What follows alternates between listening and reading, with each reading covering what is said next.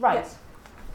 So when I drafted these opening remarks, I had envisaged welcoming you warmly and enthusiastically, but not, obviously, with the sense of relief I now feel after a week of extreme weather, extreme printer failure, and even boiler failure in the chapel. So I'm grateful that you've all managed to make it here. I hope we won't be too crammed and hot in this room. I want to begin, as is customary, by thanking our sponsors, without whom this event would not be possible.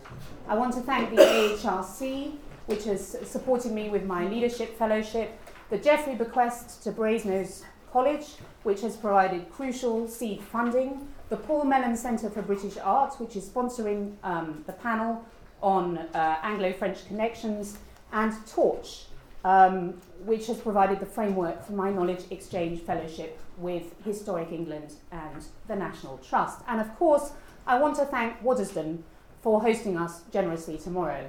And I want to tell you there will be heating in the room where we're having the conference tomorrow, but we do expect that it will be very cold in the house, even though the sun may be shining. Now, this project is very much a team effort, so I want to thank my wonderful collaborators, Juliet Carey, Sylvia Daverley, David Rechter, Oliver Cox, and Pippa Shirley, with whom it is a delight to work. I didn't realise that collaboration could be such fun. But also, I want to thank our partners, the National Trust and Historic England, especially Nino Strachey at the National Trust, who has really thrown her weight behind this initiative. And I want to thank the AEPJ for the enthusiasm with which it's taking up working with us. It's great that Asuncio Hosto can also be with us for this event. Now, I also want to thank those people without whom this event would not be going forward in a more practical way. Isabel, there, who has stepped in and been amazingly efficient and helpful, and Barbara. And in particular, I want to thank Barbara, who has battled computer failure, boiler failure, and transport failure, not to mention the endless list of people who heard about this event on the grapevine and kept saying they wanted to attend. So I have arranged to thank Barbara with flowers, but in the meantime, I think she deserves a round of applause. So now I will move on to more substantive things.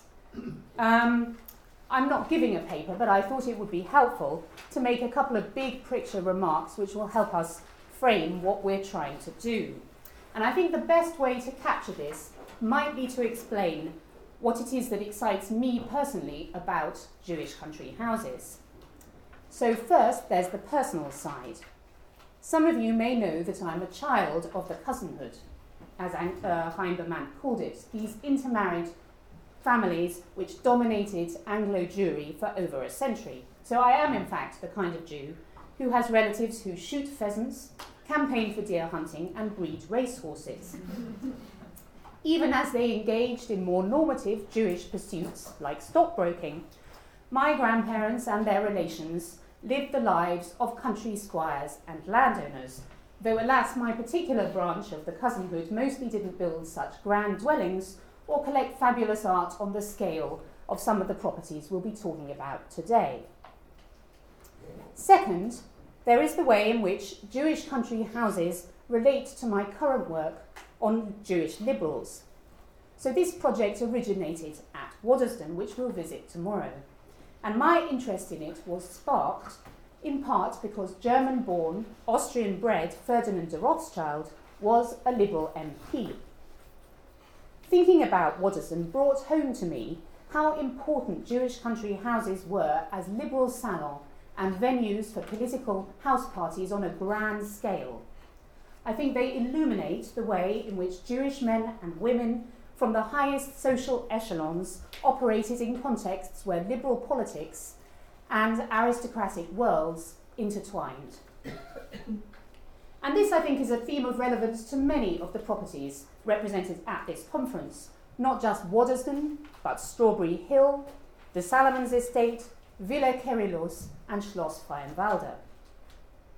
Third, there is the realization that these properties raise so many interesting questions that both modern Jewish history and apparently country house studies have ignored. They add, I think, a new dimension to our understanding of the modern Jewish experience because they foreground the role that rich Jews assumed in the countryside through their rural estates and properties, rather than as quintessential members of the urban bourgeoisie. We always knew that rich Jews bought and developed these properties, but I think we've given too little thought to what this actually meant. Fourth, as a European historian with one foot in Anglo-Jewish history, I'm excited by the properly European nature of this conference. It promises, on the one hand, to help internationalise the field of country house studies through a focus on the cosmopolitanism of many Anglo-Jewish country house owners. And this theme we explore particularly in the panel on Anglo-French connections, which is sponsored by Paul Mellon. On the other hand, it prompts us to question assumptions about both the distinctiveness and the Englishness of the Anglo-Jewish elite. It isn't just that the cousinhood had parallels in other European countries, although they did, but that the great Jewish families of continental Europe, like the Bischofsheims and the Sterns and of course the Rothschilds, married repeatedly into this Anglo-Jewish world. Finally, although arguably this lies at the heart of this project, I hope this conference will help shift the boundaries of what we mean by Jewish heritage. In fact, this is already happening at Oxford in the Ashmolean Museum, where Rebecca Abrams has put together her Jewish journey, which tells the story of Jewish people through 22 objects in the Ashmolean, which are not normally viewed in a Jewish context. Too often, I think, Jewish heritage is taken to refer simply to synagogues, cemeteries, and traces of Jewish absence. Jewish country houses tell a rather different story of adaptation and integration, of Jews who flourished and left their mark on buildings we, in Britain at least, cherish as part of our national heritage without ever really stopping to consider the Jewish dimension. When I visited Walter Rathenau's country house, I was struck by a comment in one of the leaflets about the failure of Schloss Freienwalde to establish itself as a site of memory in the public imagination. This failure, I think, is generic as well as specific. At present, Jewish country houses are neither a concept in Jewish history nor a site of European memory. Or perhaps I should say, not yet. Thank you.